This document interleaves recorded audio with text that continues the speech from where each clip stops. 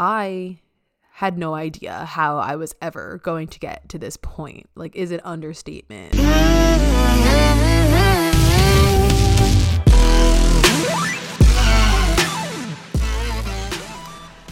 Hello, and welcome to The Orphic, where we're talking all things beyond ordinary understanding. I am Alyssa Sokol with Interdimensional Astrophysics, and here's Michaela with Mariposa Moonchild. Hi. Hello. Hello. Good evening. Good morning. Good afternoon, everyone. Good day. Good day. Happy to be here for our 5th episode. Good stuff. Episode already. Holy cow. Yeah. All right. You want to start us in? Do some group breathing? Yeah. We'll do a little bit of a grounding in. Don't do this if you're driving. I'm probably going to stop saying that at some point because it's annoying, but I feel like it's just like a disclaimer because I hear on other podcast episodes or not podcast episodes, but if I do like a guided meditation, they're like, don't do this when you're driving. And I'm like, no shit. Right. Like, who would do this? But like, obviously people have out there. So it's like, I don't want you to sue me. So don't sue us. Don't sue us. So just breathe and drive and close your eyes if you're not driving. So if you're in a space where you're able to close your eyes, please use your own judgment and discernment if you're in that space or not.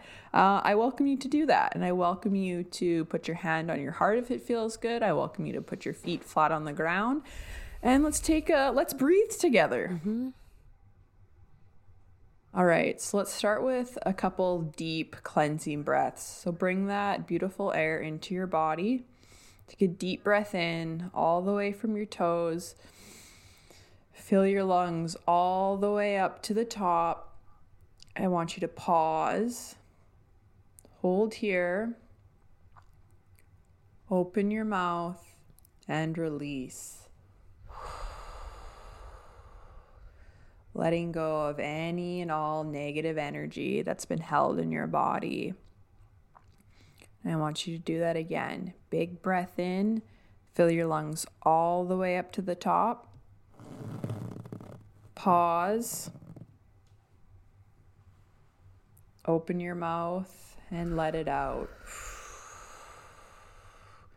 Cleansing and clearing anything stuck, anything heavy, anything that might be weighing you down. Letting it all go now.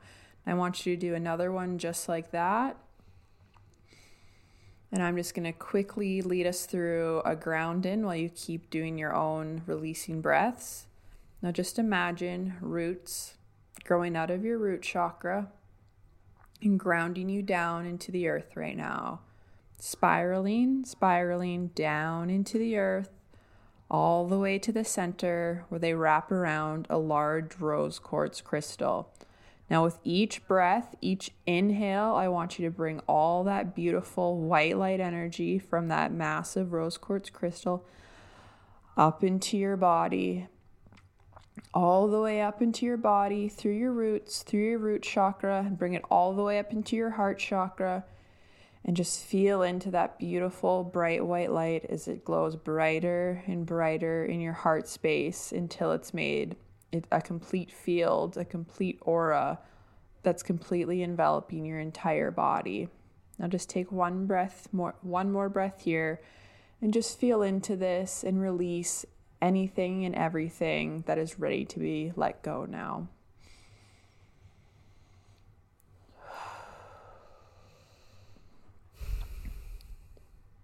And when you're ready, come back to this space. All right. That was good. Mm-hmm. Love grounding in. Yeah, me too. It really centers yourself. Definitely. Well, first of all, should we talk about what you've been up to and how you're doing? Yeah, I was thinking we could do that. So at the time of recording this, I did just finish my PhD. Thank you. Hey, you were there, Michaela, on Zoom. I was so happy you were there. Yay. In Zoom and in spirit. Mm-hmm. And what do you think? What'd you learn? Tell us. Tell the crowd. So funny. So I watched the whole thing. I was actually there for quite a while until the end.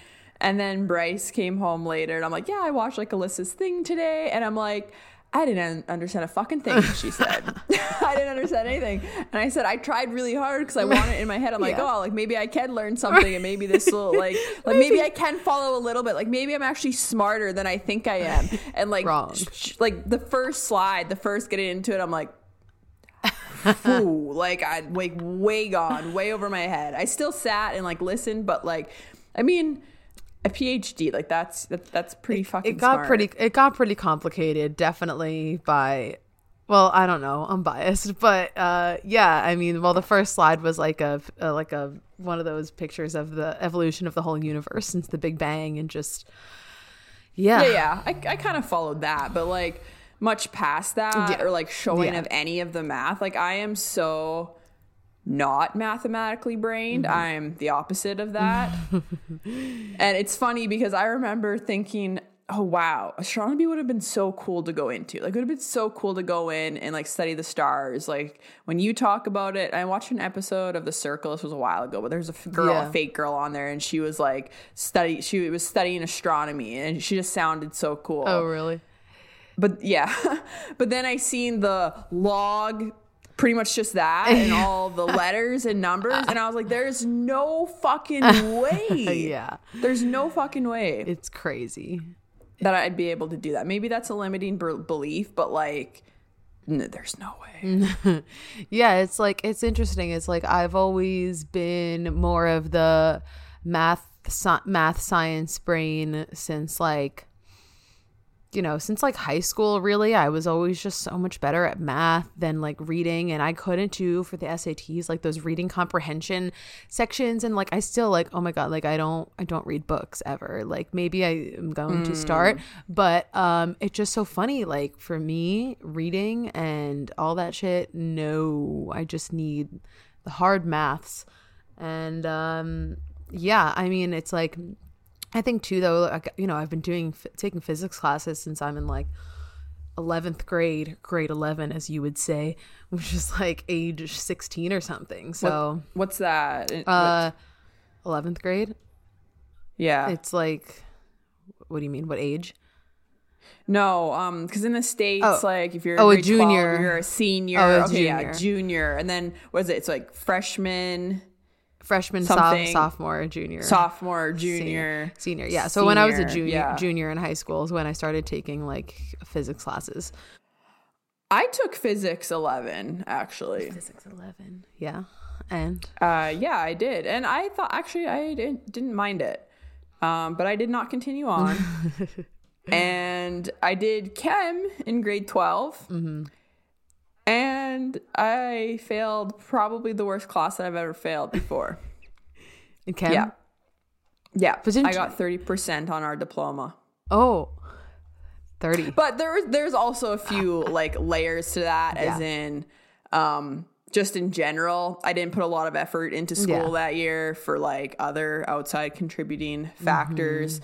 And I feel like I didn't have a lot of support, because actually I went back and redid chem like when I was out of high school, and I obviously like passed it and did fine because I needed it to get into school. But yeah, math's not so good. I like to read and I like to write. So yeah, I'm the person that likes to write. Yeah, like, you know, in high school, everyone was reading those novels and, you know, Harry Potter, which you're a Harry Potter fan, and like everyone was reading these. Oh yeah, read them all. Everyone was like reading these novels, and I was just like, I mean, it's not like I was like in the corner doing math, but I was just like, nah, that ain't me. I'm good on the reading. That surprises me, because I feel like if you were to get into the Harry Potter world, you would love it. I'm actually very sad that you're not into it, because like I'm so into it, and it's so just like, I don't know. I can't describe anything like a better movie series or book series, to be honest, especially to like correlate with this like magical part of my life. Right. Well, it's like, you know, I didn't get into real life magic things until later in life, but I do always joke with my friends that like all of my friends are into all of those magical book series, and then I'm just like into real life magic. So true. I'm into both. Yeah. That's a good place also, to be. I think, some really interesting synchronicities between Harry Potter and real life magic, which is cool. Totally. Yeah. But anyways, you did your PhD, and that was very great. I did my best to follow. It was the most rewarding day of my entire life. Yeah, that's pretty big. It was amazing, and it went so well, and the talk was very well received. And actually, one of the biggest compliments that I got from like a lot of the faculty there was that it was very clear, and that like, you might not think so, but like for I guess other astronomers or my friend Jessie, who's a doctor of the body, not doctor of space, she was on the Zoom, and she was like, actually I was kind of following some of it. No, but the professors in my department, like one of the main compliments that I got was that it was very clear and that it was very well organized. And so, you know, that's always the goal. I think there's some, okay, I'm not even going to try to attribute this quote, but what they say is that the mark of intelligence is not like, you know, being intelligent is not just like saying something that makes you sound so smart that nobody else can understand. Like the mark of intelligence is being able to explain something, to explain like difficult concepts in an easy way. And so I do think that is one of my strengths. Oh, I'm sure it probably was clear and concise to people that are scientists. Right. Yeah, exactly. But it's like, I don't know what log, whatever is with the math exactly. is. I don't even know what the abbreviations are for things, right? So no, it's not going to be clear to anyone that doesn't know that. But within the scope, you know, within the people that are able to, within the scope of astronomers, I'm so happy with how it went, and it's just like, it was just a miracle, like by the grace of God in these last few months that everything just came together. And I really like hope to use my success story with the way that my PhD finished to like help other grad students. And I already have, like, I was already talking to another grad student who's worried she's finishing like her last year. And I kind of told her, I was like, dude, I did so much towards the end. Like I made it all happen. Like it always comes together, and I actually made her feel a lot better,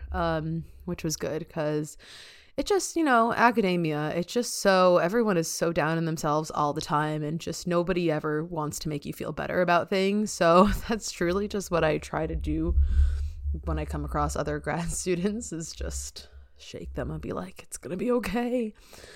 Yeah, academia is a hard one, especially for you going that far into like a PhD. Yeah. It's so I'm extremely proud of myself, and I really am just going to be basking in that feeling as I rest and as I kind of focus on the podcast and figure out what I'm going to do next technically. But it was surreal to live that day. I still can't, I'm like, I can't even believe I like did that whole thing. And I like already submitted my thesis, and it was like 200 pages. And I'm like, oh my God, I did that all. And yeah, that's crazy. Yeah, it was just amazing. So, like,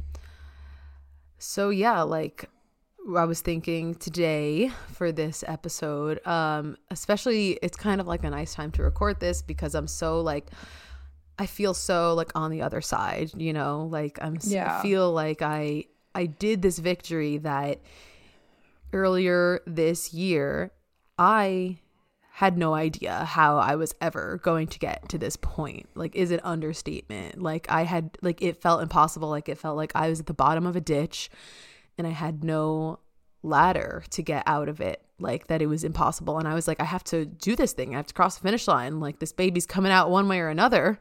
Mm-hmm. But I was like, literally, how though? Yeah. So let's talk about a little bit of your journey to get to this point. Yeah. So I want to talk about my journey to get to this point, and why, because of my addictions with Adderall, why it was so much more rewarding to get to this point where I finished out the rest of this year in terms of with the Adderall, sober, without this assistance from this substance that I was completely convinced that I 100% needed, and I didn't think I could do anything without it. So I'm going to kind of like go through this whole thing, and I just want to mention that, like, since I started talking about this more in the last few months, or like starting over this summer, because I think that anyone that has dealt with addiction before knows that it's the best kept secret. Like it's a like like when you have like an addiction, like that is like you go through all lengths. And when I was dealing with like in the main throes of this, like 2 people in my life knew, you know, about what was going on. Like it's, yeah, you find a way, and it's your best kept secret. And but so when I started talking about it more, I definitely found out that it's a lot more common than I realized. And you know, I'm hoping that if this reaches anyone that has been going through a similar thing in the past, or I feel like we could potentially, you know, especially a lot of our potential audience are people that might also have ADHD, or yeah, just I feel like we also we're kind of moving towards this new era of where people are going to starting to like want to be a little bit more independent and maybe break away from pharmaceuticals, but also like, if not, then that's cool too. You know, we're not, I think it's very much to each their own. This is just your journey and what you were called to. Exactly. Because so I do have ADHD. I didn't know that. We haven't really talked about, I don't know if we've talked about this much yet, because we both do. Right. So this has been something that we've really related about, and even probably comforted each other in times. Yeah, like, and I don't know if when you found out that you did, like for me, it's definitely self-diagnosed, and I didn't find out until I was out of college. But like just like learning that I like learned so differently, and like how much I struggled then when I could have just like learned in a different way. I don't know. It's been a big journey, just learning that piece of yourself and learning, I'm like this because my brain like literally works differently than like the average person. Exactly. It's only been the last few years. Like I did technically get a diagnosis like at the end of 2021 or so, or mid 2021. But yeah, it's like this, it's like you think that you're just like lazy, or you think that your brain like works a different way, or it's just this constant like, why am I like this? And this is very common amongst people that realize they have ADHD like at this point in life, like in their mid to late 20s. And I think what was interesting was that, okay, with the Adderall for me, like I started taking it in like the end of college, but the thing is, there was built-in shame around it the entire time, because one, I didn't know that I had ADHD, because I feel like part of this is, maybe people might relate to this too, because I've talked about this with someone else who is a child of a doctor. So my dad is a doctor. People in doctor families don't go to the doctor. It's like a thing. We just don't go to the doctor. And it also, it establishes this belief where you grow up kind of assuming that like nothing's ever wrong with you. At least this is kind of what it was like for me. And I didn't realize this until I had this conversation with someone else a few years ago. Sorry, do you not go to the doctor because like you just go to your dad? Like your dad just tells you what's right or wrong? It was like growing up, especially like I was on the tennis team, you know, like I need, like anytime I had like a physical or whatever, like I would just go to my dad and like, and for other things too, like antibiotics, like of like general sickness. It was like, I did technically like have like a pediatrician and everything, but it was just like this general like underlying current of like, I didn't need to like go to a general practitioner as much as someone else maybe. But it also, this is only things that I unpacked recently. It kind of came along with this underlying idea throughout college and after that, oh, like, I don't see like any doctor, like there can't be anything wrong with me. Like there's nothing wrong with me. Like I just have to be like normal, and like I don't need any special medicine or anything, because like I've grown up, and I think what it is like, yeah, I've grown up like around a doctor my whole life. Like if there was something that was inherently wrong with me, like I would have known by this point. So therefore everyone else probably is allowed to be on medication because they probably actually have things wrong with them. but I must be normal and I probably just need it and I'm probably just using it to be selfish and to just give me a leg up, even if I may actually need it. And I'm not paying attention to that because there can't be anything wrong with me because I would have known by now. So I must be of a normal class that doesn't need any extra medication or any help to do their things. And this was this underlying belief like for a long time, you know? Yeah, that makes sense. There's also the piece of like how women are so like greatly underdiagnosed when it comes to ADHD too. Exactly, like I think that too. We're way better at like hiding our symptoms. And I don't like, this is just generalizing, but there's like inattentive ADHD and attentive ADHD. And I've found that women tend to be more inattentive and men tend to be more attentive. I mean, not everyone, not completely. That's like very like generalizing, but I've like found that kind of, and like inattentive seems to kind of be masked by the like lazy or like exactly. Yeah, and that's what you and I both have, the inattentive one. I believe that's like the yeah. And attentive would be more like hyperactive, and I would think of that as when I was like young in school, and that'd be like the boys that were always acting out and having behavior issues. Like, I mean, there's more to it than that, but they were the ones that were most likely to be diagnosed at that age. But that's with the attentive. Mm-hmm. Right. It just presents differently. So like now women are starting to become diagnosed more, but it's still not until later in life, like 20 plus, 30 plus, even like women into their 40s. Right. Exactly. Like it's this new realization that people are having. And I feel like honestly, like a lot of it is due to Instagram, because now there's so many more like resources about like, that's probably where like I learned the most of it. Yeah, me too, honestly. And, just kind of these really specific traits or these specific tendencies. And I feel like, you know, the differentiation is usually about like how much these things like really control your life. And the first thing that really clicked with me was reading about like the state of executive dysfunction, where you're kind of like the ADHD is taking over your life like a lot more than usual for a period of longer than just a day, longer than I just didn't get anything done today, like to the extent where you feel like you're really having a long period of time in your life where you're just not functioning at all. And like I've had many of those stages in the last few years. And so it's kind of just like, okay, this is it. So basically, as far as like back to the Adderall and kind of my journey with it, it was, you know, I used it to help me in college and stuff.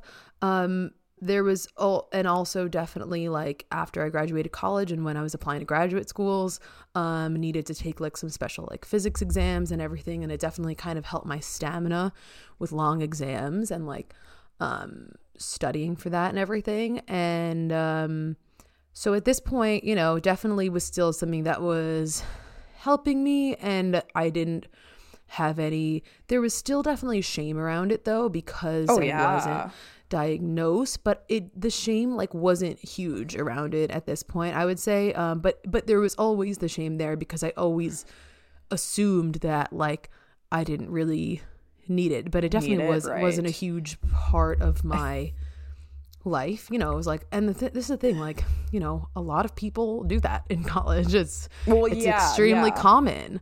I was gonna make that point too, just with like the pressures of academia, how actually common it is, and maybe like not everyone's like talking about it, but I think it's really common in the States. I watched a documentary years ago about how common like taking Adderall is in the States for college kids, and how it was actually becoming a bit of an epidemic.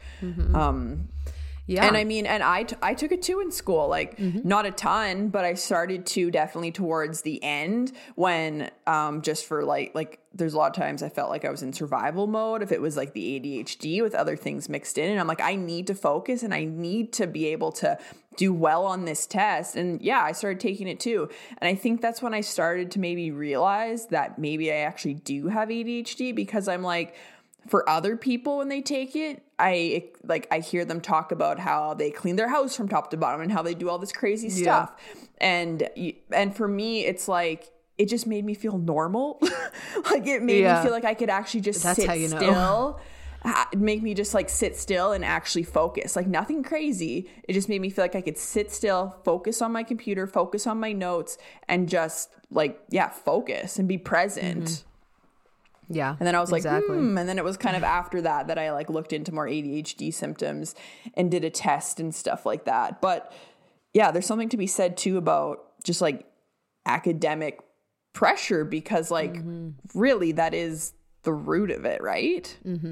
Yeah, exactly. And it's like, it's one thing if you use it to help you study for a few tests in college and then you kind of go on to your normal life and you're able to function. But then, you know, in my case, then if you stay in academia, especially in a PhD program, that's 6 to 7 years, that pressure never goes away.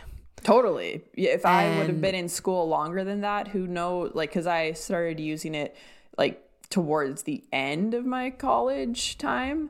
But if I had more years to go, who knows where I would have been. Yeah. And it's like, I feel like this disconnect existed in my mind, or at least like maybe of the way that I thought of it throughout, that it was like, well, like the only people like that maybe, well, the thing is, I think that my situation is, especially in higher education, is way more common than I even know about right now. Oh, I think because so. The reason that I thought it wasn't common, because of the stories that you tell yourself in this shame bubble and everything, as I was like, well, everyone else that's in higher education and academia, like if you're going into a master's or PhD program, like you're probably smart enough that you like either don't have ADHD, which is obviously not even the correlation because it can exist in anyone, or like you're probably have your shit together enough that you like won't even need it. It's like, and I, you know, in my mind, everyone just shows up to work every day and can sit down and focus. And I'm like, I'm the only one that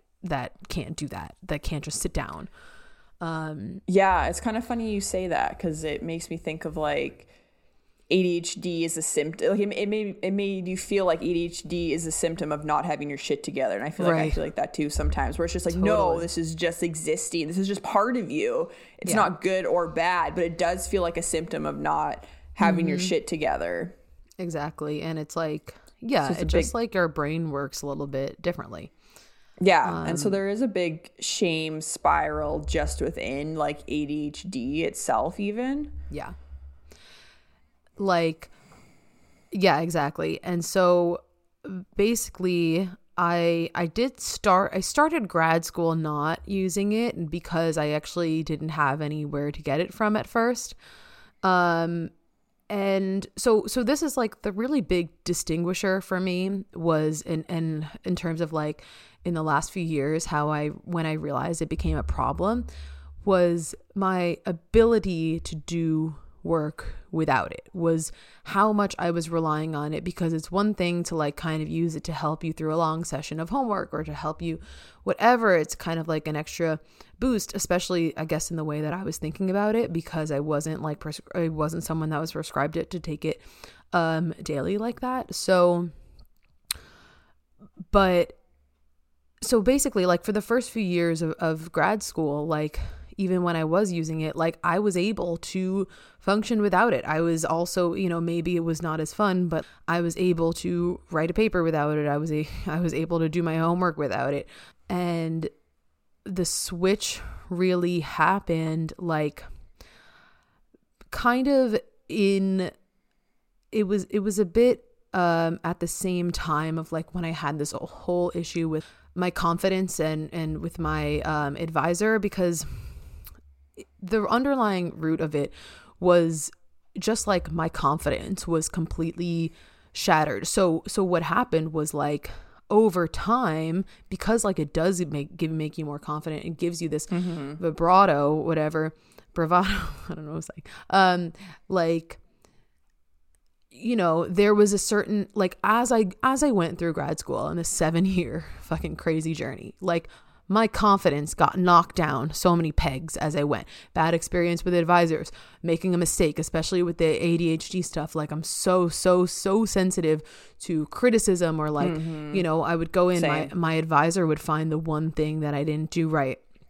I would spiral.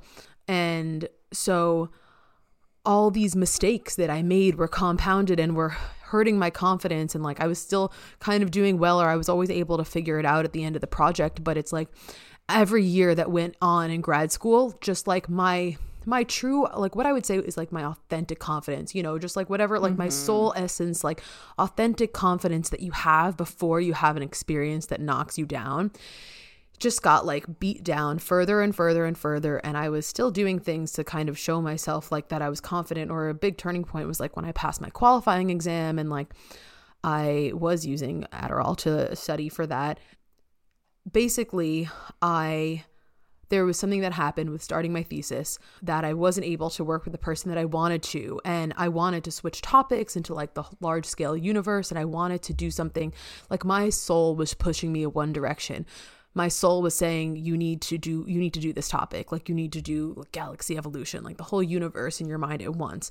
I wanted to expand, and I knew that it would maybe take some more time. But basically kind of the underlying energy of what happened was that issues like with my past advisor, like I felt that like my mistakes of the past were kind of almost contributing to things not working out with this other advisor.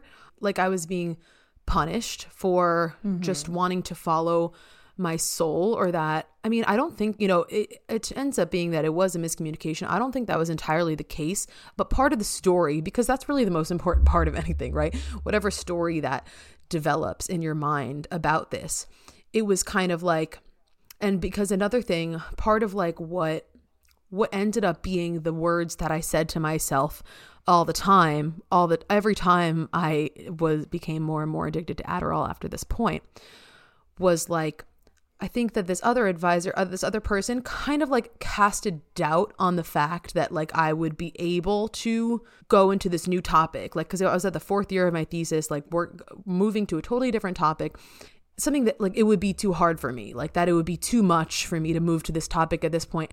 It was basically just like, I describe this event because like this period of time in my life, like when I was dealing, like switching from, I had just gotten back from Australia in 2018, and I didn't know you ever went to Australia. We've literally never talked about that. I went to Australia for 3 months. I lived there for 3 months in 2018. What? Yeah. I did not talked know about that. No. I mean, I guess you're gonna have to tell me that at another time, but yeah. Well, I mean, it's kind of, it kind of fits here. Oh yeah. And that was the other thing. Well, in Australia, I had no access to any Adderall at all. And I had a fucking difficult time doing my work.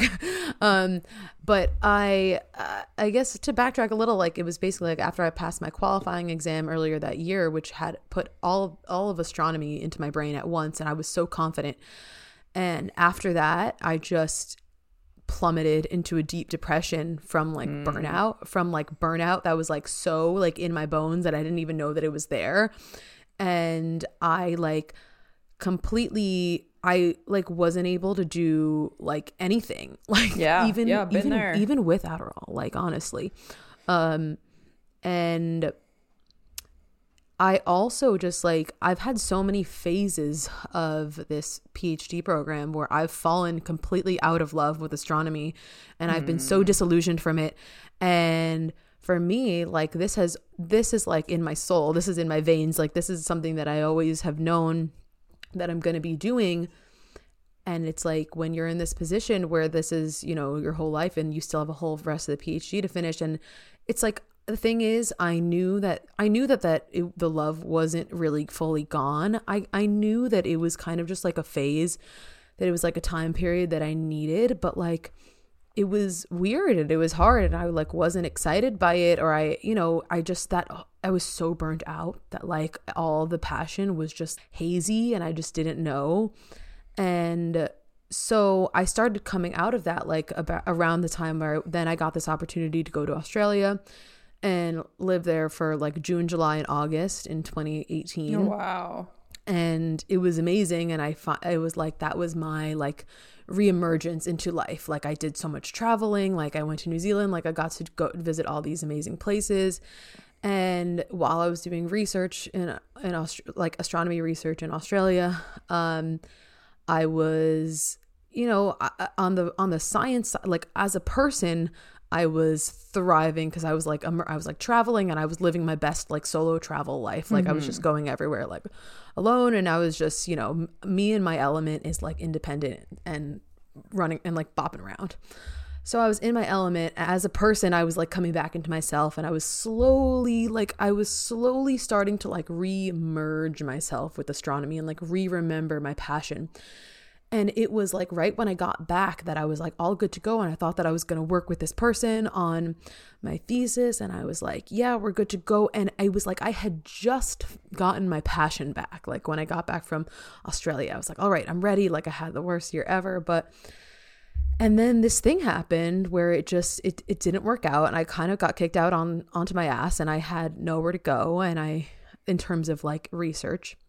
So yeah. So what do you mean? Like, what do you mean you got? So it was like this person that I wanted to work with. It ended up being a little bit of a miscommunication, but also it fell on me a little bit. The part of the miscommunication was like she thought that I was going to be doing like more legwork about like what my project was going to be, and then like I didn't do as much of that legwork. So there was a lot that fell on me in terms of shame. Like I put together this little proposal, this like 2-page proposal. Like I didn't realize that she, you know, wanted me to put something together more detailed. So there was like a little bit of my fault, but also a miscommunication. And she wasn't able to be my advisor, this person. And, but I didn't want to go back to what I had done before because I wasn't as passionate about it. Like I wanted to expand. I wanted to do this new topic of like the whole large scale universe, not just like star forming regions in the Milky Way, not just like nearby things. So so I was in like limbo for about like a month period of time. And in that time, like my sister really helped me with this. It was like my soul was calling me to like go in this direction and find a way. My soul was like, we're going to find a way to make this happen.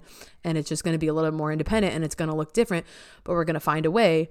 But in the back of my mind there was doubt expressed that I would be able to like successfully change gears to this topic, and that I would be able to carry it out well enough. And that stayed in my mind. And so I ended up, you know, getting help to figure out a separate project that I could do independently. And I got a different professor to advise me on it, who was my thesis advisor.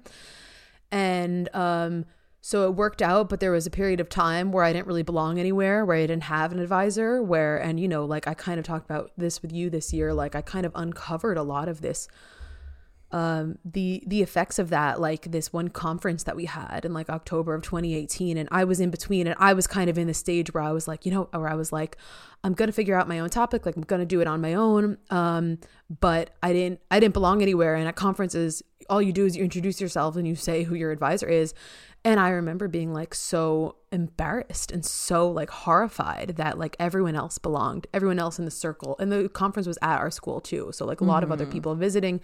It was like me around all the grad students, like everyone's introducing, oh, who's your advisor? Everyone belongs to someone. Everyone has an advisor that like wants them to be under their wing. And like I wasn't under anyone's wing. And like, yeah, you know, that fucks you up.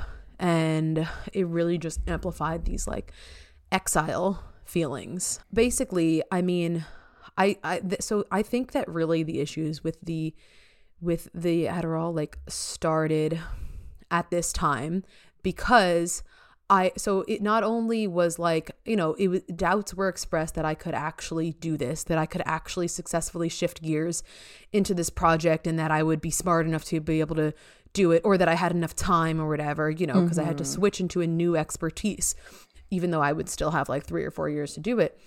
And also there was a big part of me that like thought that this was my mistakes of the past haunting me, that part of the reason that this person didn't want to work with me was because I made so many mistakes with the previous advisor, and that advisor, you know, I got this story, and like this also might be partially true because people do talk, you know. Yeah, of course. And so I think there's partial truth to this, but it also, I think I amplified the story bigger. And like, you know, with the ADHD stuff and like so many, these mistakes are compounded. And like, when you think that like your past mistakes are like still haunting you, and there's like no way. It felt like I was like, I did all this work, like I just studied, like I just passed the qualifying exam on like my first try, and like I did all this stuff, and like still like these mistakes, like these stupid mistakes that I made, and me not getting along with this other advisor, like that really is still coming to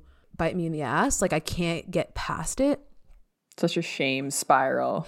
Yeah, it was like so much shame. So everything kind of like built there. And I think, and so at that point, I finally got locked into my new project and everything was going well. But I had this massive unworthiness thing around my new advisor. Like I felt like I like cornered him at gunpoint and like forced him to be my advisor, like, which is not the case at all. But imagine I did. No, I like, he get him on. Let's ask him. Like I felt like I felt so. Well, first off, I wasn't like entirely under his wing. I was doing this individual project. So already, as always, I was like already the black sheep. I was the black sheep. It took me like a few years before I actually felt like worthy enough of his help. Like I didn't feel worthy of his help for a long time. Like anytime we met, I felt like a burden. You know, I also didn't know if he could actually help me, like in terms of the topic, in terms of the stuff. I had all of those doubts. My thesis project was like built on like really, really rocky foundation, really weird foundation.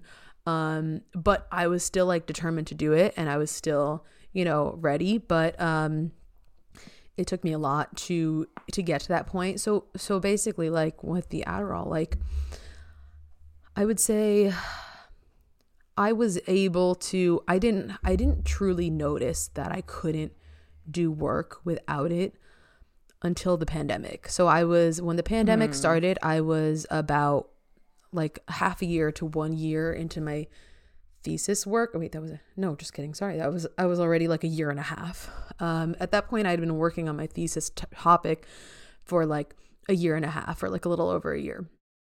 And, throughout that time, like I was still using it. I wasn't super confident, but at the same time, I didn't really notice that I maybe wasn't able to do something without it. And so it was like around the pandemic, I remember like I was for the very March 2020, I was quarantining with my parents. I had brought back a whole stash with me, and I was like, this is great, gonna like make so much progress on my research and everything. And 2 weeks into the pandemic, like after I ran out of my Adderall, I like would go to try to do work, and I just like couldn't bring myself to it. And this happened every day. Then it persisted for another 2 or 3 weeks, where it was like I would try, and then I was like, no, like I just, I didn't really, at that time, I didn't really realize what was going on yet, because it was so unconscious. Like I truly, like I knew that it was helping me and everything, but like I had no awareness that there was really a part of me that like felt like I couldn't do work without it. Yeah. There's probably a little bit of denial too. And just that lack of awareness. Yeah, exactly. It was massive denial. And so at that point, so that's when I started realizing, but I didn't stop, and I continued this cycle where I continued this cycle for about, so the rest of 2020 and all of 2021, so almost about 2 years after that, I continued this cycle of running out of Adderall. In that time period where if I ran out of Adderall, I would buy my time, or I would just be sleeping nonstop, because I'm coming off of being awake for so many days on end, sleeping nonstop, buying my time, waiting to see when I could get it next, waiting to see like, oh, maybe I could push back that deadline. Oh, maybe I can push it, buying my time slowly by the days, whatever. And then when I would get it, I would be like, great, this is the time. You kind of have the all or nothing mentality. You're like, with this batch, like I'm going to finish this. I'm going to get to this finish line. Not eating. So it really gave you like a fake sense of confidence. Fake sense of confidence. And also just this idea that I like this was going to be the time, like after this batch, like I was going to be like done. I was going to like reach a new level of accomplishment, which like I made a lot of progress in these times, but it was constantly, I was never fully there. It was constantly just showing up to the, like just getting right to the door, just getting right there. And then. Yeah. So the way I see it too is like when they talk about like ADHD, a lot of the time there's like this procrastination piece. You can't do your work or whatever it is because we're like avoiding the emotion that the task actually brings up. So if the Adderall gave you that like fake sense of self-confidence that you could tackle it, but then it's like without it, you're facing like your shadows and you just like weren't able to like go there without having that crutch to lean on. Yeah. And so the other thing was that like, oh yeah, this is the other thing. In this time period that I had already been working on my thesis for like a year, I developed this whole new like avenue of analysis and research to take. And because of the rocky foundation that I just described, I had such a hard time trusting my own ideas. And also I was new to the field. So it's one thing if I had like these ideas and I was in the field for a few years, but I felt like I was just floating on my own. I didn't feel supported from my advisor because I wasn't willing to feel supported by him at that point. Yeah, you know, like towards the end, I actually, once I learned how to accept support from him, but I didn't feel supported by anyone. So I just felt like I was like floating out in the sea. And if I was coming up with these ideas, like I didn't really trust that they were good. I didn't trust that they were valid. Or so what would happen was then I would be so confident in my new ideas with the Adderall while I was on it. And then once it wore off, all of a sudden I would start doubting all of these research ideas I had. And I would start, and then my sober self would take over and would say, there's no way, like, this isn't a good idea. This isn't a good idea until it kicked in.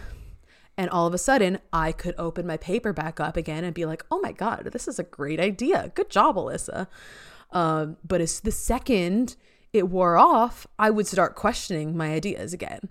That's exhausting. So exhausting. And the other, so like, you know, that's like kind of the cycle that was playing out. And definitely the way that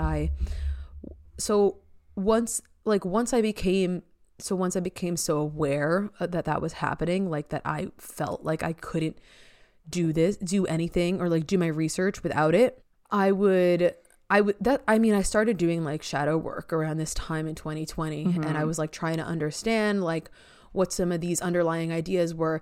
And that's where, and I mean, you know, essentially what was happening was that my like baseline confidence and my authentic, like the confidence that you can't be taken away. You're authentic because the Adderall gave me false confidence. So my underlying like soul, true, authentic confidence was so knocked down because of the way that my whole thesis started and because of all the previous things from school and just academia and just being knocked down left and right. Like, it was so knocked down that I couldn't fathom to do my work like in my sober body. And I needed to. And you also didn't want to be in your sober body. So like you weren't embodied at all. I wasn't embodied. I needed it to float me above. I needed it to, I wore it as like a bubble wrap to protect me, to save me. And because, and the other thing that was going on under it was like, it was, because lack of confidence, it's also lack of self-trust. So it was like I viewed myself as this fuck up, and I was subconsciously every time saying to myself, we can't trust Alyssa. Like sober Alyssa cannot be trusted with this task. We have to get her out of the driver's seat. She can't be trusted. She fucks up too much. She's a fuck up. She's gonna fuck it up.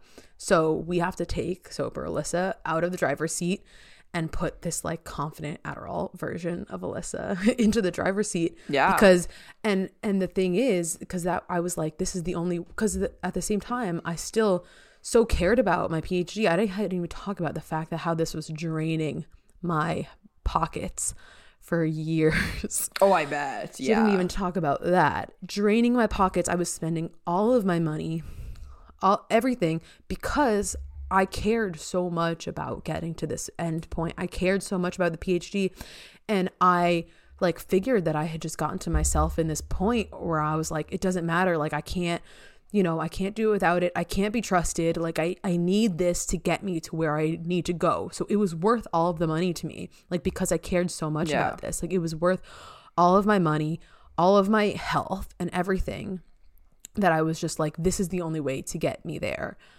And yeah, it was like I needed to not be in my body. I needed to float above. And as a result, I was not embodied. Well, obviously people I know, like, Adderall curbs your appetite. So, in the time periods where I was on it, where I was on or taking it a bunch, wasn't eating much. And I wasn't sleeping much either. And it's also just like, it was just such a shitty feeling, like that feeling of being so hyped up, like so hyped up that you can't even get to sleep. Like, if you tried, it's almost like going to bed with like incredible anxiety. It's like being so up that you can't come back. It is like it's terrifying because it's so ungrounding, because it's like you can't come back down to earth if you wanted to. It's like, it's wild. And like, yeah, I just remember like every time thinking like, oh, this is going to be it. Or also thinking that I was like at a point where I was ready to like try stuff without it. Or I would be like, when you're in that place of such false confidence, when you're on the up from it, it's like you all of a sudden think like, oh my God, I can easily do this tomorrow. I can just wrap this up tomorrow morning and I won't even need to take any of it. And then the next morning comes and you're like, oh, I'm just gonna take it anyway though. Yeah. And the other thing too is like just the addictive person, like the addiction, like observing my, just how my tolerance grew so much over the years, and how it. So the other thing is like when it became, I would say it really became bad in like 2020 and 2021. It was like, I would take it and then I would feel a little bit elevated. But because at this point, I was also so aware of like I was so aware that I had so much that needed to be covered, like so much that needed to be bubble wrapped, because it was all coming out, and it was all like, I was seeing it all. And it was finally, I was like, there was so much, like the me under it was like so weak. It was like so weak. I needed like, that's like the best way I can think of it. It was like I needed the thickest possible layers of bubble wrap to protect me while I was doing my work from my own thoughts. Oh yeah, and this was what I was going to say before, like what I realized, the thoughts that go in my head, if I didn't have it to cushion me, if I didn't have it to cushion my confidence, would be like that, almost that other professor in the back of my head, or no, me saying in my head, like, she was right. Like, I can't do this. Like, they were right all along. Yeah. They were right. This is too hard for me. I'm not smart enough to do this at like the first sign of discomfort, and so it was all about like learning to, like being able to sit in what could be an uncomfortable feeling of like reading a paper and being like, oh, I don't really understand this right now. That feels uncomfortable. Like, I couldn't handle that. Like, it felt like death to me, I'm curious, at what point did you start feeling like I can't do this anymore? Like, at what point did you start feeling like I don't want this to be my life. I don't want to take this, because if you wanted, you could have probably rode that train all the way to your thesis and like use that to graduate.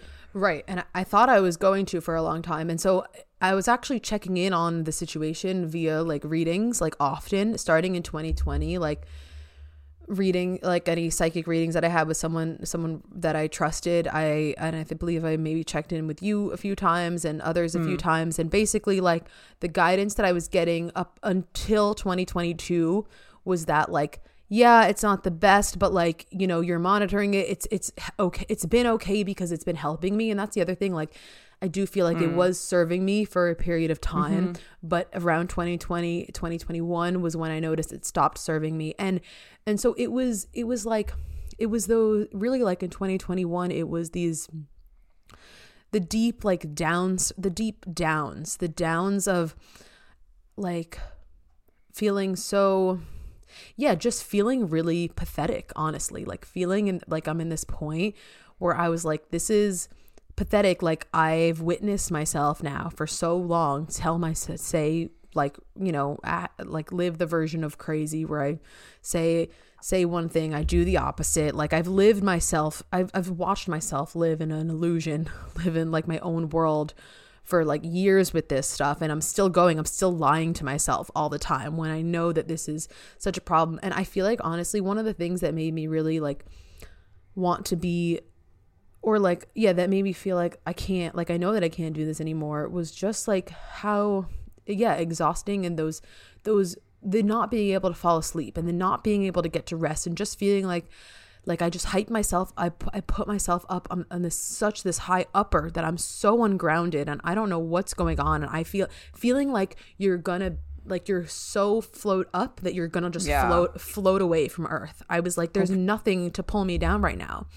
Probably just the toll on your body too. Like it's not healthy to have those cycles of can't sleep for days. You're not eating, like your routine is all over the place. Yeah, exactly. It was like that. And so I knew that it was bad, but you know, like basically in the end of 2021, like I knew that it was bad, but I wasn't necessarily ready to stop yet. I truly didn't know how. Like I was under the belief that like I needed this to finish my PhD. I was kind of under the belief that like, okay, it's not great, but like I'm just gonna have to keep going like until the PhD, and then I'll stop, you know. But I also knew, you know, I know the way the universe works, and I know that if something's not good for you anymore, the universe is gonna show you, and it's gonna slap your wrist, and it might not look pretty. And I remember like having this conversation with my brother once, like very beginning 2022. He was like, well, you get to decide, like, how do you want this to end, right? Mm-hmm. Like this can either end with me deciding to end, or something worse can happen, you know.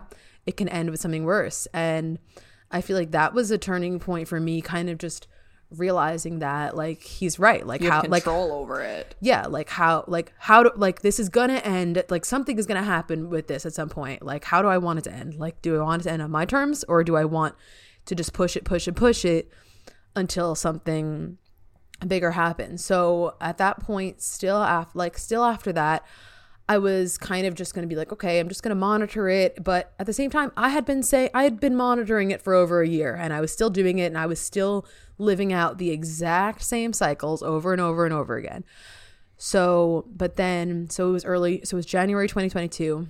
I had a reading with Jenny. And at the end of the reading, like I asked about it. And this is someone that I really trust a lot, you know, someone that's been my mentor. And for the first time, I guess, in this reading that I had, for the first time in any reading that I had asked my guides about it, the response was, so I asked her, I said in the end of the reading, like, you know, I know about this Adderall situation. Like, I know it's probably not, like, it's pretty bad. Like how bad is it? And she said, it's really bad. And I knew that, like, and she said it's really bad. She said she was just getting the direct information from my spirit guides and everything, and from her team. She was just channeling, and she was saying it's time to stop. And I was like crying nonstop, because I was like, my first thought was like, I can't, like, how am I going to do it though? Like how, like, I can't even, like, how am I going to finish this? Like how, I can't do it. Like I can't do it without it. Like at this point, that belief was like so strong. That belief was so strong that I couldn't do it without it. That I was like, there's no way. I don't know how I'm going to do it.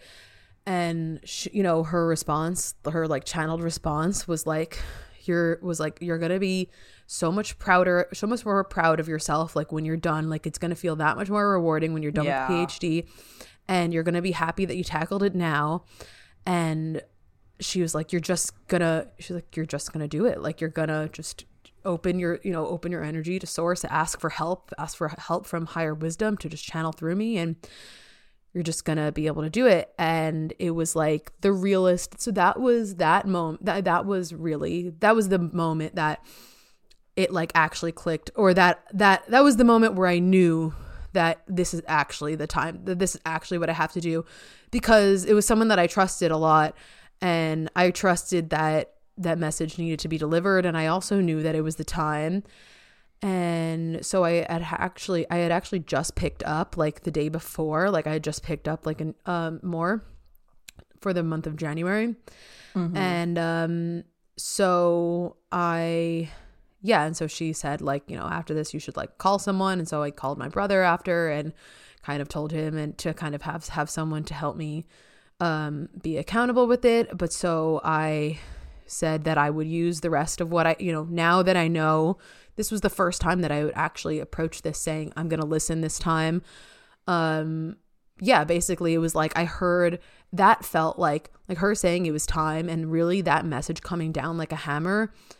Like I knew that was like serious. And I feel like that was the moment where I knew, I was like, okay, I actually have to take this into my own hands. Like I can't let it, like, I feel like I just knew something worse was going to happen if I didn't.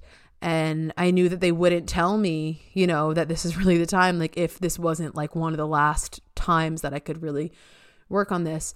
And so I used like the rest of whatever I had in the month of January, knowing that it would be the last, and knowing that I'm going, like kind of bracing myself. So I gave myself a few weeks, this last kind of cycle, to brace myself. And then I stopped in the end of January. And I'm still successful in that. So put it there. The last time I took it was in the end of January, and I haven't not taken it since. Oh, wow. So I listened to the call. Almost a year. Yes. And so I believe when this comes out, it will be about a year. So what was your process then after of not taking it? Because now you're having to figure out how to do your work and not lean on this crutch anymore that like gave you self-confidence. It like helped you float above your shame, probably some guilt in there, like a lot of shadow aspects. So like all of these are like hitting you in the face now. Mm-hmm. Yep. So what followed after I stopped in the end of January 2022, what followed was the hardest year of my entire life. It was, I would say there's a difference between knowing, between trying to brace yourself for it and knowing that there's a difference between, this is why I really needed to confront it. I thought it was going to be a lot easier for me to do work without it. Like I thought that I had kind of braced myself enough, but I feel like this was the difference from like understanding the cause of it. Cause I understood so much, especially at this point, especially by February 2022, when I started trying to do work without it. I like was so aware of where all the sources of these things were. I was like, I knew that, I had anxiety pulling up my paper because I thought that my ideas weren't good. But I also knew that wasn't true. I knew that these ideas were good. It was like all the logical things that technically like could put my worries aside, or that could soothe my worries, like, oh, this isn't really a good idea, whatever, like, or I know that why this fear is only coming from, the voices in my head that said I couldn't do it, but I know I am smart enough to do it. Like all the things didn't matter entirely, because I just met a new animal when I actually put it into practice, which I really feel like in retrospect was physically, like my nervous system, like moving through all, like I understood like the mental body, the emotional body aspect of like these traumas or whatever you could call it that is underlying like what this hurdle was. But it was like I had to meet it in my body now. And that's what I did for 8 months, because everything that I was going through, like when I would sit to try to do work or whatever, it was my nervous system going into this protective mode, going into this overdrive, feeling like I was going to die, feeling like all of these things that were such an attack on my confidence and my ego. It was like an ego death every single time I tried to do work, because that's what I learned in this time. And I felt like that was a new demon that I faced. It was like I understood these ideas and I understood what was going on, but like I had to physically like move it through my body, which took a really, really long time, or it took about 7 or 8 months. And I mean, I'm going to talk about like those times in more detail, but I feel like, at least like in retrospect, like when I look back at it now, I feel like that's what it was, because, and when it comes to that kind of stuff, the only way out is through, you know, like I had to experience that, and I had to like shadow work, baby. Every time I would like show up to something, or every time I would try to like do the work, and I would try to start so small, or just like with one sentence or whatever, but everything still felt overwhelming. But it was like I had to just feel the insane discomfort of my body. Like my body just had to like feel like it was gonna die from me pulling up this research paper, from me like, and this was in the point that I was from like February to like June. Those months, all that entire time straight, for that entire time, February to maybe at least May, probably at least May, definitely a little bit of June, I couldn't pull up my research paper, my topics. I couldn't talk about them without my feeling like I was going to go into a full blown like panic attack with like, I couldn't even like at night, like I couldn't even like pull up, or if I had like something in the background of my paper with my research, like I had to just like minimize it, because like it was such an attack on my confidence and on my nervous system, really, because it was just like, it would just send me into a spiral.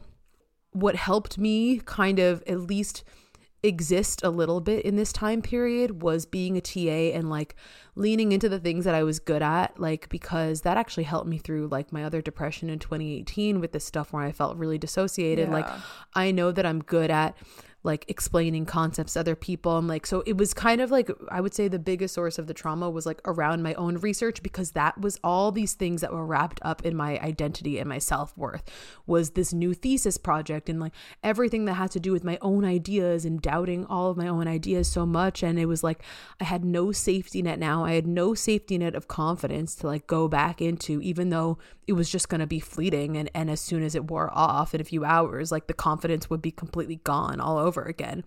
But it was like I had no safety net of confidence, so it was just this whole topic of my thesis and my work was just this whole blob of like vague nothingness that I couldn't enter.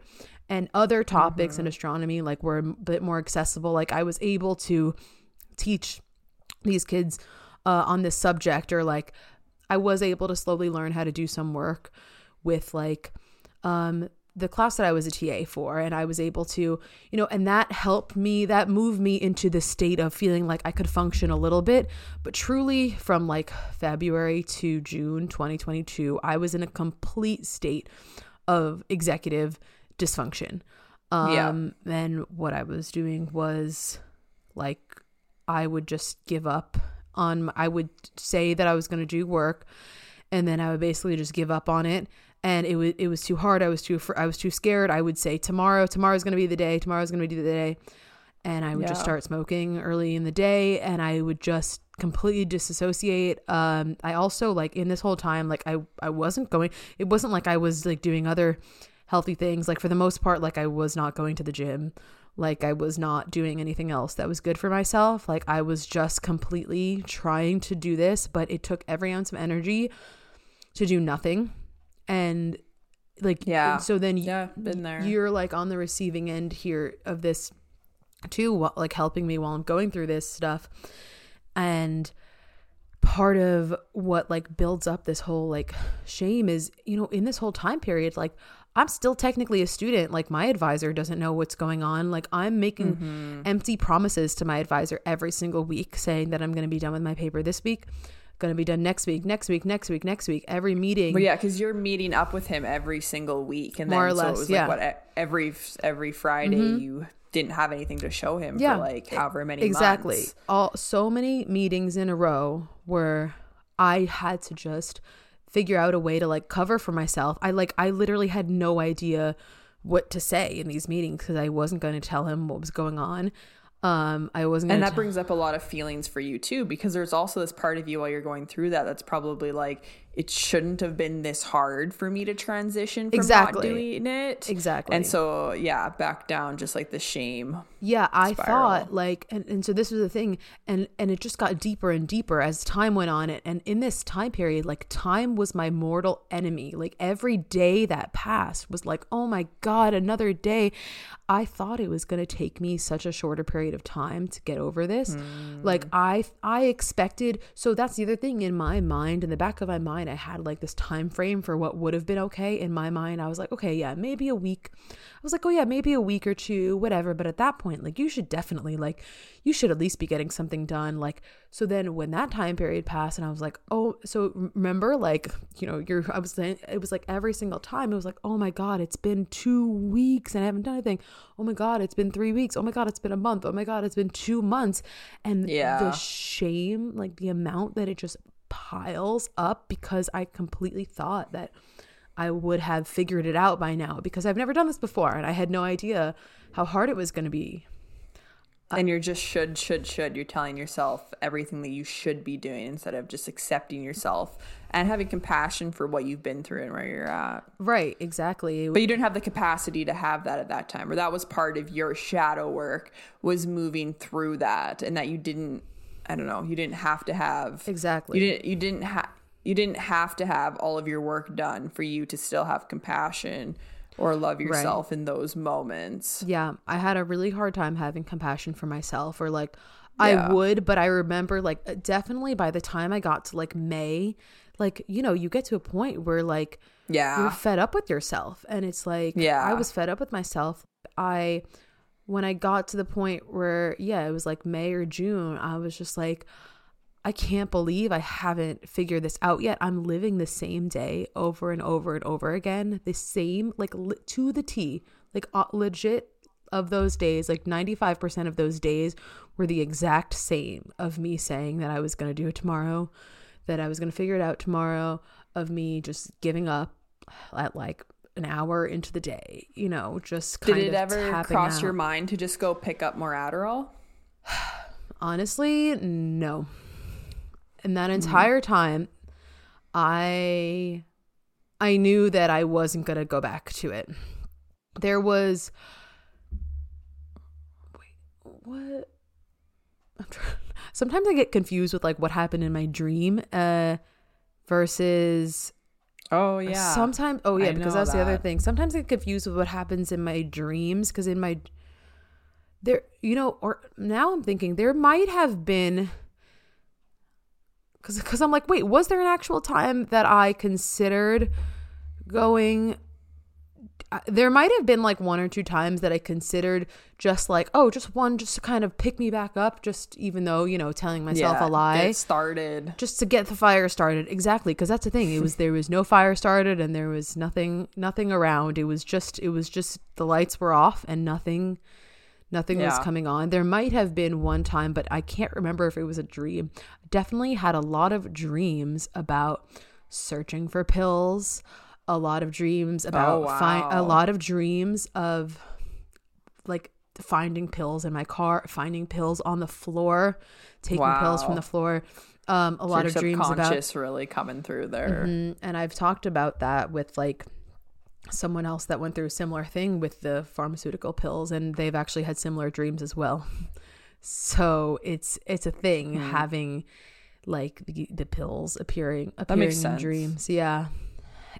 But the whole time, as hard as it was, the whole time I knew that I like, Yeah, I would say that is the thing about me. Sometimes, like, when I hit to a certain turning point, and like when I sometimes, if on a certain thing, like if I hit a certain point where I say I'm going to do something, I do pretty much like follow through. So it didn't, at that point, it didn't occur to me, or it was not a real consideration to backtrack, because I knew that I had taken it so far. I was so aware of it for so long. Yeah. You know, I would say maybe like if I had tried this earlier, like in 2021 or something, maybe. But at this point, I was so aware that I took this the furthest that I could possibly have taken it, that I was like, I used up all of my Yeah. time with it, you know. There's probably the realization that if you started again too, you're just going to be back at square one, because you were going to have to stop again. And it's like the time that you spent was kind of wasted because you would just have to redo it. Exactly. Yeah. So it was like that too. And I truly like had no idea how I was going to finish this. Like, because yeah, with all because every day that passed, I was like, oh my God, I have less and less time to finish.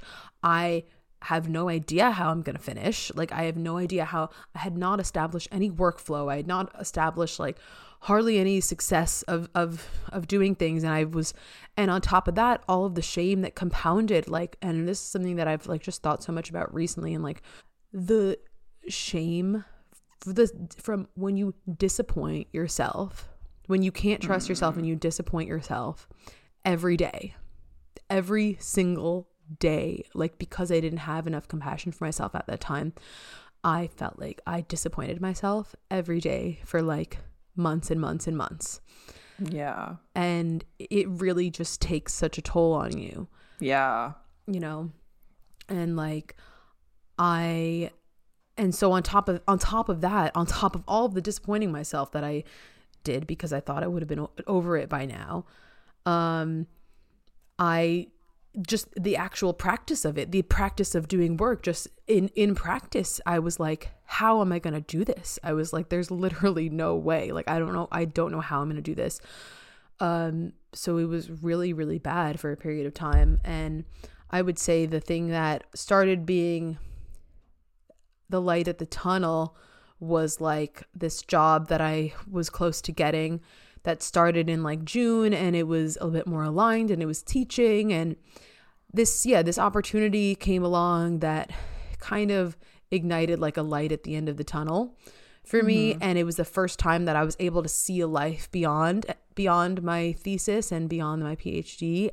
Like, in this whole time too, I was just like, I was so like pissed off at astronomy. Like, I was so frustrated. I was so like, I was so frustrated that this thing that like, I was so depressed that I like hated this thing that I also knew was my passion, because it's like that, it's like the creative art, it's like the artistic process. It's like you have something in front of you that you know that you love, but you also want to kill it at the same time.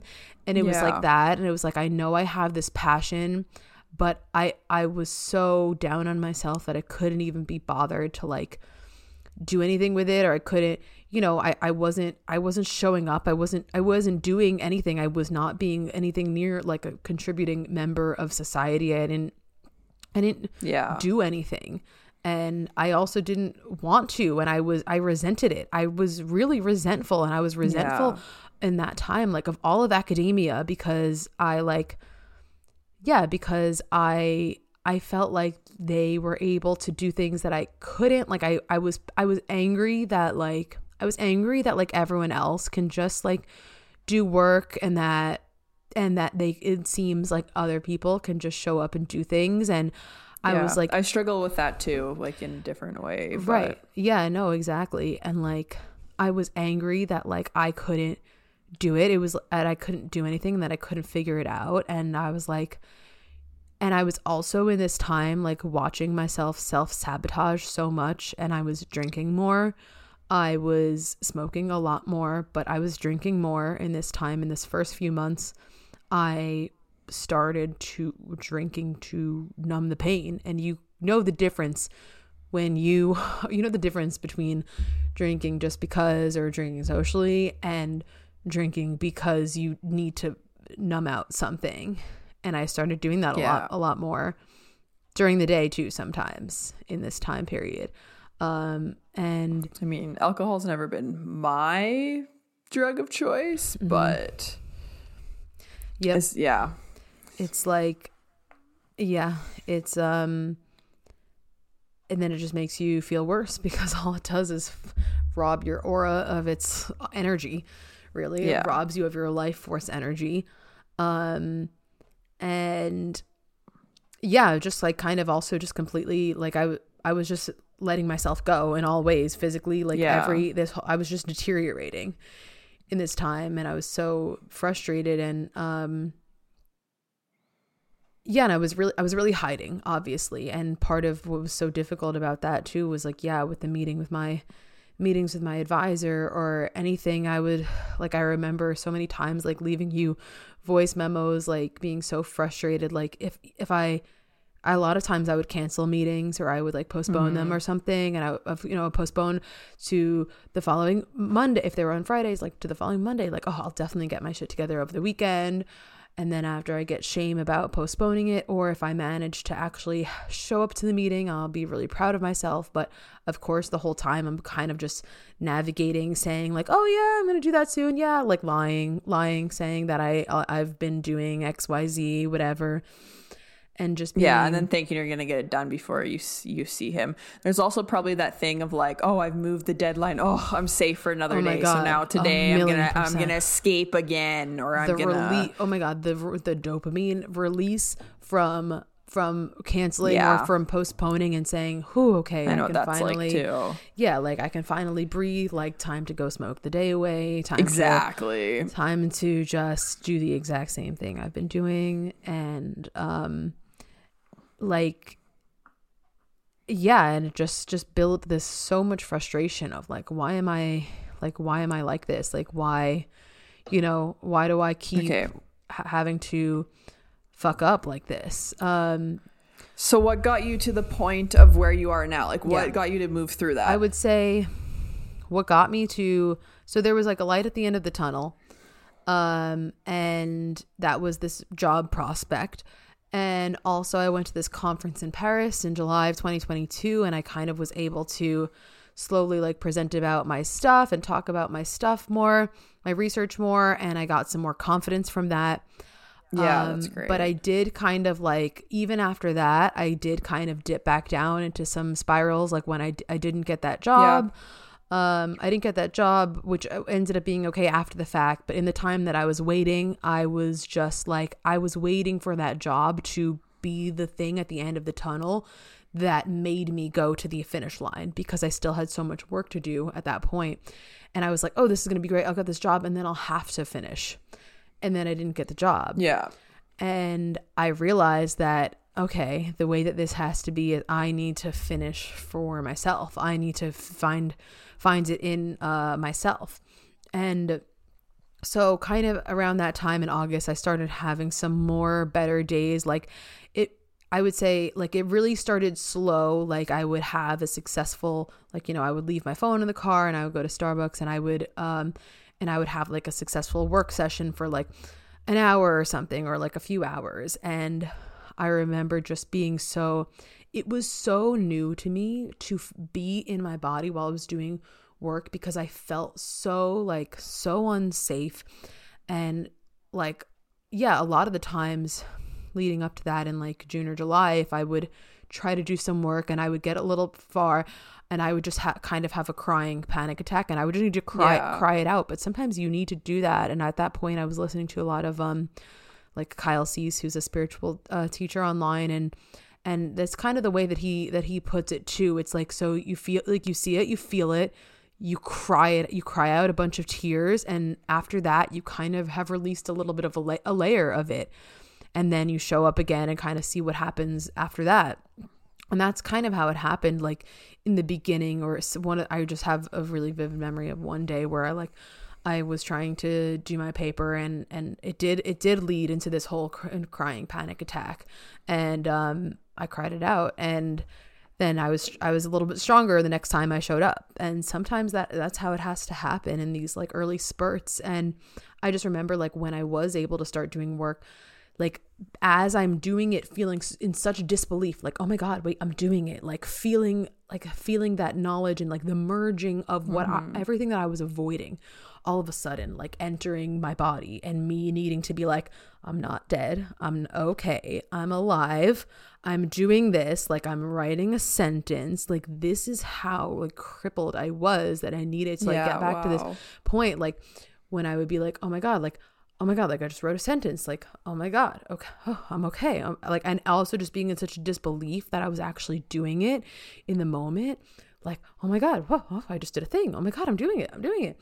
And so it kind of went on like that in little spurts. And then in like September and October, I started doing the Kundalini a lot more often and really regulating my nervous system, because like I said, I feel like my biggest takeaway of the difference between when I just knew about the addiction versus when I actually stopped was like needing your nervous system needs to meet these things head on. And that's why absolutely understanding is not enough. And that's why you need to cry it out. You need to have episodes. You need to do whatever you need to do, because like in that whole time from January to October, I like moved through so much physically. Like I moved through so many layers that were on top of me physically, and I kind of finally got to some core that I was slowly being able to be okay with being in my body more. And I started doing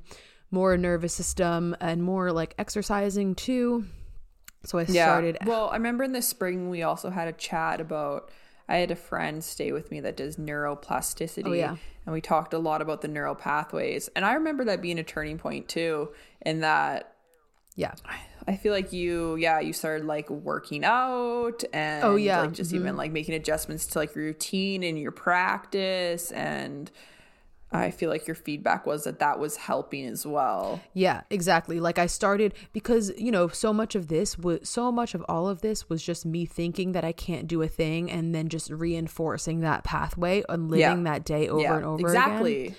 And so, right, once we started talking about the neural pathway stuff, like I did have like a burst of improvement in like May and June, where I actually took that step. And it's all about just taking that first step that you think you can't, and like and building the neural pathway, and knowing very well that it's going to be really uncomfortable to do the first one that your brain is not used to. And I practiced that for like a week, like doing things that basically would surprise your brain, things that your brain would be like, wait, what, really? Like, what, you're not just going to do it this way? And I did that for like a week, and also with like the cold showers in the morning. And so I had like I had these glimpses of, in this like long period of time, I had these glimpses of times that I was able to help myself, or that I was able to see it, but I wasn't able to hold on to it for a long period of time, which is okay. But I had these glimpses that they helped me too. Though, you know, those periods of time helped me a lot. And even just like when it comes to, if you're not regularly working out or doing the cold plunge, and then you do it, and if you're gonna do it, you have to change your mindset to, I can do this when you're doing it, because you don't. I don't know. I'm not someone who loves to work out. I'm getting better, but like, and then same with the cold plunge. Like, no one wants to do a fucking cold plunge, but like I do that all the time too. But you have to sit and you tell your brain over and over, I can do it. I can do it. I can do it. Yes. Versus I know there's times where I would start to do things and I would just tell myself I can't do it. And guess what? I would stop. Yeah. So it's changing that neural pathway of actually believing yourself that you can do it. Like, that's just so huge. And our words like have impacted like I guess it's not our words, but like our self-talk. Yeah, exactly. No, exactly. It was that. And you were telling yourself over and over that you couldn't do it. So that's what was embedded in your subconscious. So what showed up in the physical, what came to fruition, you didn't do it. Mm-hmm. Yeah, exactly. And like, then I would say then in September and October, I started showing up for myself in other ways. And I broke through that neural pathway in other ways. Like when I started developing my practice of Kundalini yoga, and I would like, and going to the gym, or, you know, just doing other things where you watch yourself show up and you actually can rebuild that trust in yourself. Because obviously I had disappointed myself so many days in a row. So I didn't have any of that trust in myself. Yeah. And then on another level too, those things like really helped regulate your nervous system, as well as even with the ADHD, getting your dopamine hit from like working out, moving your body, and same with the Kundalini. Yeah, exactly. And the cold plunges, they're a natural dopamine hit too. Mm-hmm. So yeah, like once I started showing up in these other ways for myself, and I like noticed a new disciplined version of myself emerging in these different things, it kind of just built up my ability, like, and also just something kind of switched with it in my head that I knew, you know, it was improving over time. So it improved over time, and I showed myself glimpses of success. On top of, for me, the clock was ticking, and I knew I wanted to finish my PhD before 2022. And all of the things kind of just lined up for my new, you know, and also it was like, I had suffered enough. Like at this point, it was like I had caused myself to suffer for a really long time. And it was kind of like, I think I paid my dues with it. And I was kind of, at a certain point, you get sick and tired of your own shit, right? So it was a little bit of that too. It was like, and I moved my location. I got out of Massachusetts and I moved home. And I think that helped too, to have some more accountability around me. So I switched my environment, and I started doing more things to like support myself. And that, in addition to the fact that it had just been, I had gone through such a dark period of time with it, that it kind of, it turned around, and I started showing myself that I could do these things, and then I would, you know, make progress and make more progress. And I also like had people around me like to do some of the bigger breakthrough things that I couldn't do. Like I had my cousin around me, like to kind of submit this paper to be moral support. And so like I tried to enlist other means of support in that way. And I was kind of just slowly able to chip through these things and like hold all of these things in my body and in my mind, and then to the point where I just like couldn't even believe that I was capable of like doing all this work and finally finishing with my own brain. And like it kind of just happened quickly after that point. But I remember so vividly like the slow process of it coming together, like a few days in August where I was like, oh my God, like I actually, like I made a edit to this plot that I hadn't made for 8 months. I've been waiting, you know, just like little things like breaking through at that. And it kind of just, and then it got me to this point where I was like, now all in retrospect, especially now that I'm really done with my PhD and like, I presented everything and it all went so well, I'm just like, I can't believe that I couldn't talk about this topic in February. I couldn't pull up my paper without like wanting to cry in February. And I managed to just like do it. And I'm so like, and I'm so unbelievably proud of myself. And like, it's just amazing. I can't believe that I did it. Yeah, it's a huge transformation. Yeah, and like it was like the way that I feel like what happened is that I had to build up my confidence and my trust from scratch, because it was at zero. Like it was at zero. Like I had no authentic confidence, no authentic trust, and I built it up to PhD level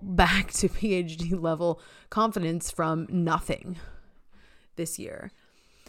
And it was crazy, and it was really, really hard, but I definitely, you know, see the lessons, and I know why it had to happen. Well, that was a huge soul lessons and soul evolution for you. Mm-hmm. And a lot of it too is like about a kind of this karma for me of this stuff with things that have come up in readings before, like the stuff with authority figures. And I know you have this too a little bit. And it's like I've had this subconscious thing of like, always feeling like I'm going to be in trouble, or that someone's going to stop me or wrong, or that like, I think for me, what I've unpacked is that it's been this big subconscious thing of like they're going to get in my way. Like these people, like everyone's out to get me. Like they're trying to stop me. Like they're going to make it so that my dreams can't come true. And I was like, that can't happen. And that's why I was like, the only way to my dreams is this substance. And, yeah, it was like this crazy big fear that these authority figures were out to get me, and it totally just like shred my confidence, you know? Yeah. Wow. Yeah, that was quite the journey. Yeah, so it was a big journey. I'll talk about it, you know, some more directly and indirectly, but yeah, of course. Well, thank you for being vulnerable about it, because that's like it's a big like life transition, big life transformation. Yeah. And there's a lot of people that aren't open about stuff like that. So I hope that there's people listening that maybe if you do struggle with addiction or certain things that you can hear Alyssa's story and that can be helpful for you. Yeah, exactly. I'm hoping that, you know, for me, it was always about the confidence. It was always that like my trust in myself completely got lost along the way. And that's what this addiction was for me. It was about finding my way back to my own authentic confidence. And that is the kind of authentic confidence is something that can't be taken away, you know, that isn't going to be fleeting when something wears away. So just like for me, that was why I knew that this specific substance was a problem for me. Yeah. Journey of trust for you. Yeah. So yeah, thank you for sharing your story. You're Do you welcome. have anything else to add or that you'd like to tell anyone? I feel like I wish, if there was anything that I wish I could have done, it would have been, I wouldn't have been so afraid of time, because the truth is, like, you know, it's like I was so against the clock this whole time, and I was not giving myself any compassion because I just thought it was this race. And then it's so funny, like from when I wasn't able to get myself out of this in like a week, I was like, oh my God, I can't believe I already wasted a week. And then come to find out what the journey was meant to be was about 8 months of me really not doing any work at all. And that's what it needed. And it's like, you know, you might not always be able to see. And so at that point, if you had told me in February that it was going to take me 8 months before I was able to really like do my work, like I would have jawed at the floor. Like I would have had no idea. And it's still all worked out. And it's like, I needed to go through it in that time. So, you know, it's like, you can't rush your process. And I wish I was more compassionate to myself in the time, but I was, you know, you're always doing the best that you can with what you have. Oh yeah, definitely. So, you know, it's like it might take some time if anyone's dealing with this right now, because there's also some chemical imbalances there. I didn't realize until recently that there was, you know, a lot of chemical withdrawal happening in my brain. Oh God, that took months and months and months, and I didn't really know that was happening, or I didn't know that was a factor of why it was taking me so long. So it's like, you know, there's layers to move through, but they're happening as long as you're trying, you know, because slowly but surely over that period of time it happened for me. So yeah, I think that's about it. And I'm very relieved to be on the other side. And yeah. Well, thanks for sharing. We're very proud of you. You've been through a lot. Thank you. I hope that this might be able to help anyone. And, all right. So I think we're going to close off this episode. Yeah, I gotta eat. I'm gonna fall over. Thank you for listening, everyone. Like, comment, and subscribe. Subscribe for some more vulnerability. All right. Thank you, everyone.